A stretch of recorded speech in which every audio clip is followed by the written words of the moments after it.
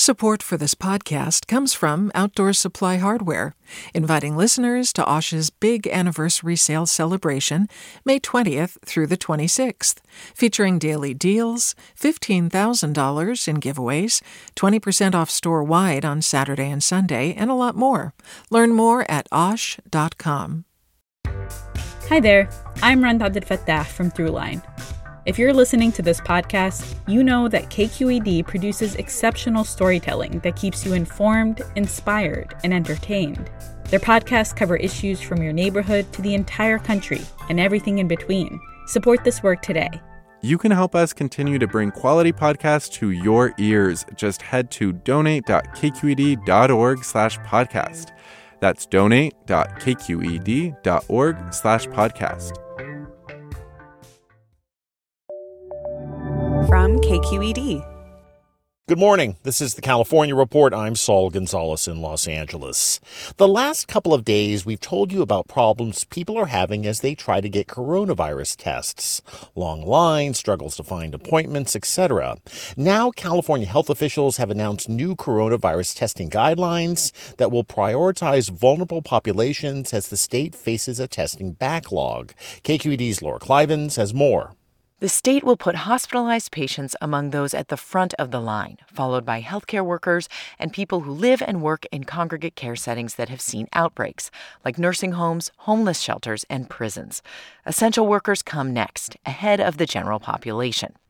California's Health and Human Services Secretary Dr. Mark Ghaly said this comes amid an uptick in new coronavirus cases and increased demand for tests. We have experienced an increase in testing turnaround time as the surges across the nation have created challenges of getting tests processed, not just collected. Some counties report test results taking a week or more, in part because of supply chain issues.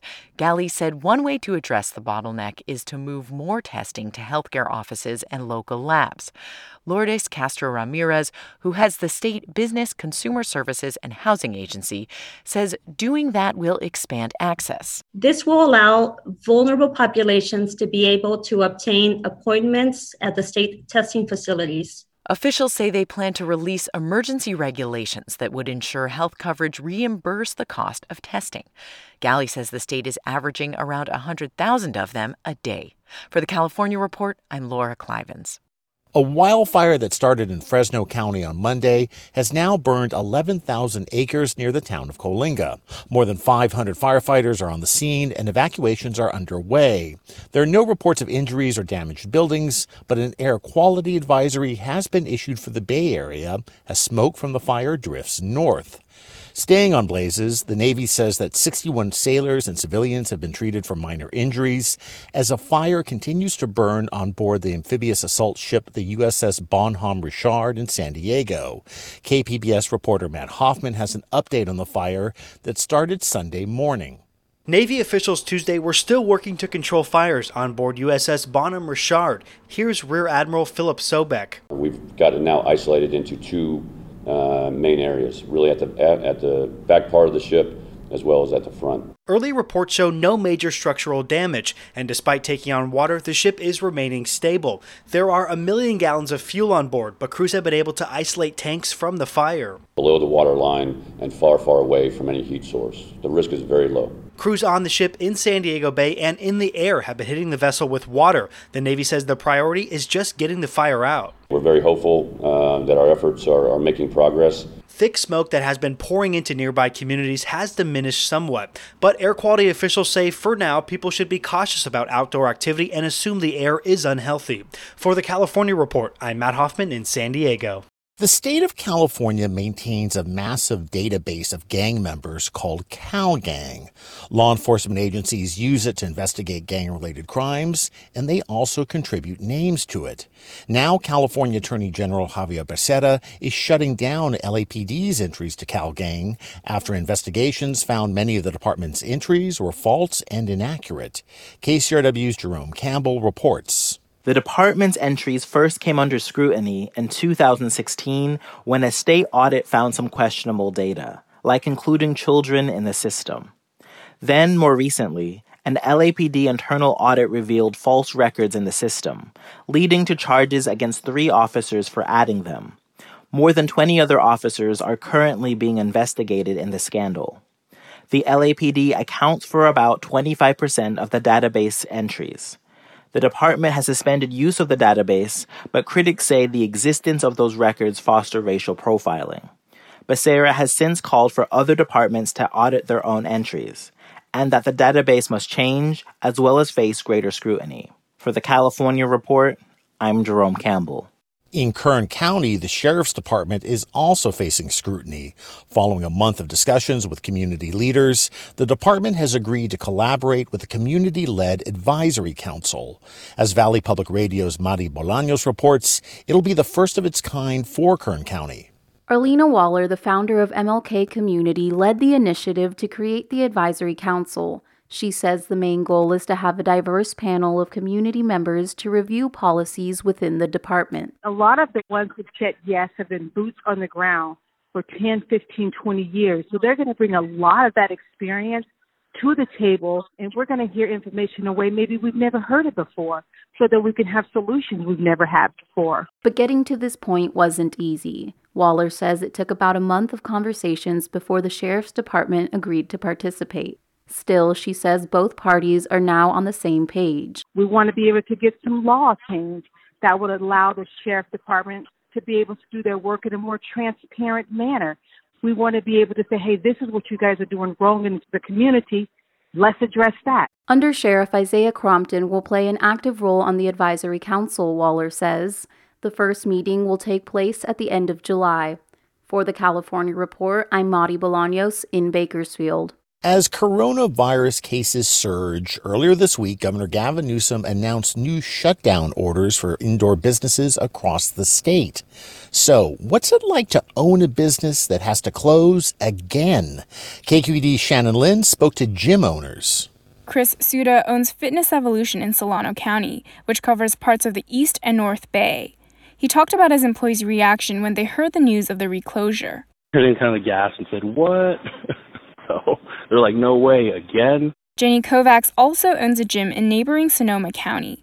She says local health officials had just reassured her over this past weekend that she'd be able to stay open. Now, she says, she'll have to reorient her business again. We've only been open a few weeks. We've invested thousands and thousands of dollars into revamping our facilities in order to meet county and state and federal health mandates, CDC regulations. In both counties, gyms got the green light to reopen just several weeks ago, and both Suda and Kovacs say they may be forced to furlough employees they rehired just last month. For the California Report, I'm Shannon Lin. Mobile Wash is a Southern California-based gig economy company that offers car washing services.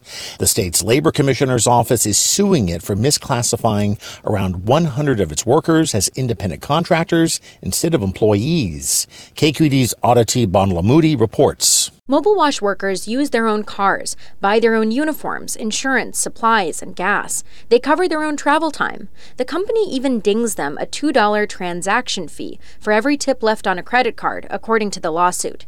This is the first lawsuit filed by the Labor Commissioner's Office to enforce Assembly Bill 5, which just went into effect this year. AB 5 requires the application of the ABC test to determine how to classify people. Office Attorney Miles Locker explains.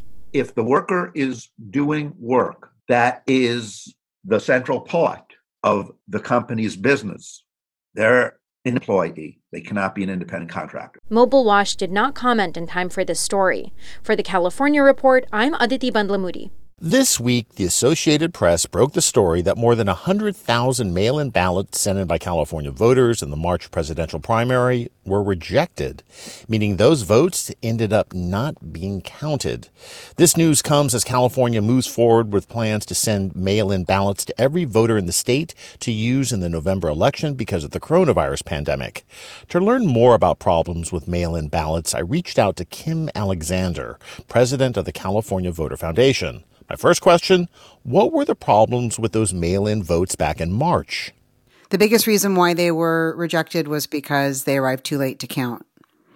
The other top reasons why ballots get rejected in California are that the voter forgets to sign the ballot envelope, or the signature they provide doesn't sufficiently match their signature on file with their county election office. But I thought mail-in ballots, a lot of people, obviously we're talking a lot about mail-in before the November election. I thought they were supposed to be far more secure and foolproof, and this is the face of the future when it comes to voting. So what's up with all that? This is a known problem. This has been an issue the California Voter Foundation has been monitoring and working on since our first study into vote by mail back in 2014, when we began to realize that there were these growing piles of vote by mail ballots in county election offices that were going uncounted, and started asking why.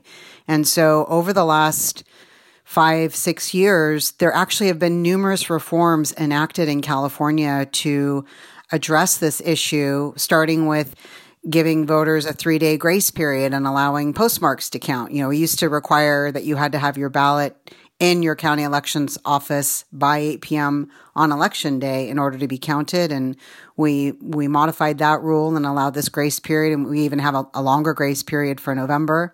We still see lots of late ballots. We also have, thanks to a lawsuit that the ACLU filed a couple years ago, we have a new law in California that requires counties to contact voters who have missing or mismatched signatures and provide them a chance to give valid signature that the elections office can use to count their ballot. And so that reform has been in effect starting this year for all counties, but we still see a significant number of voters not following through or not getting that communication and having their ballots rejected.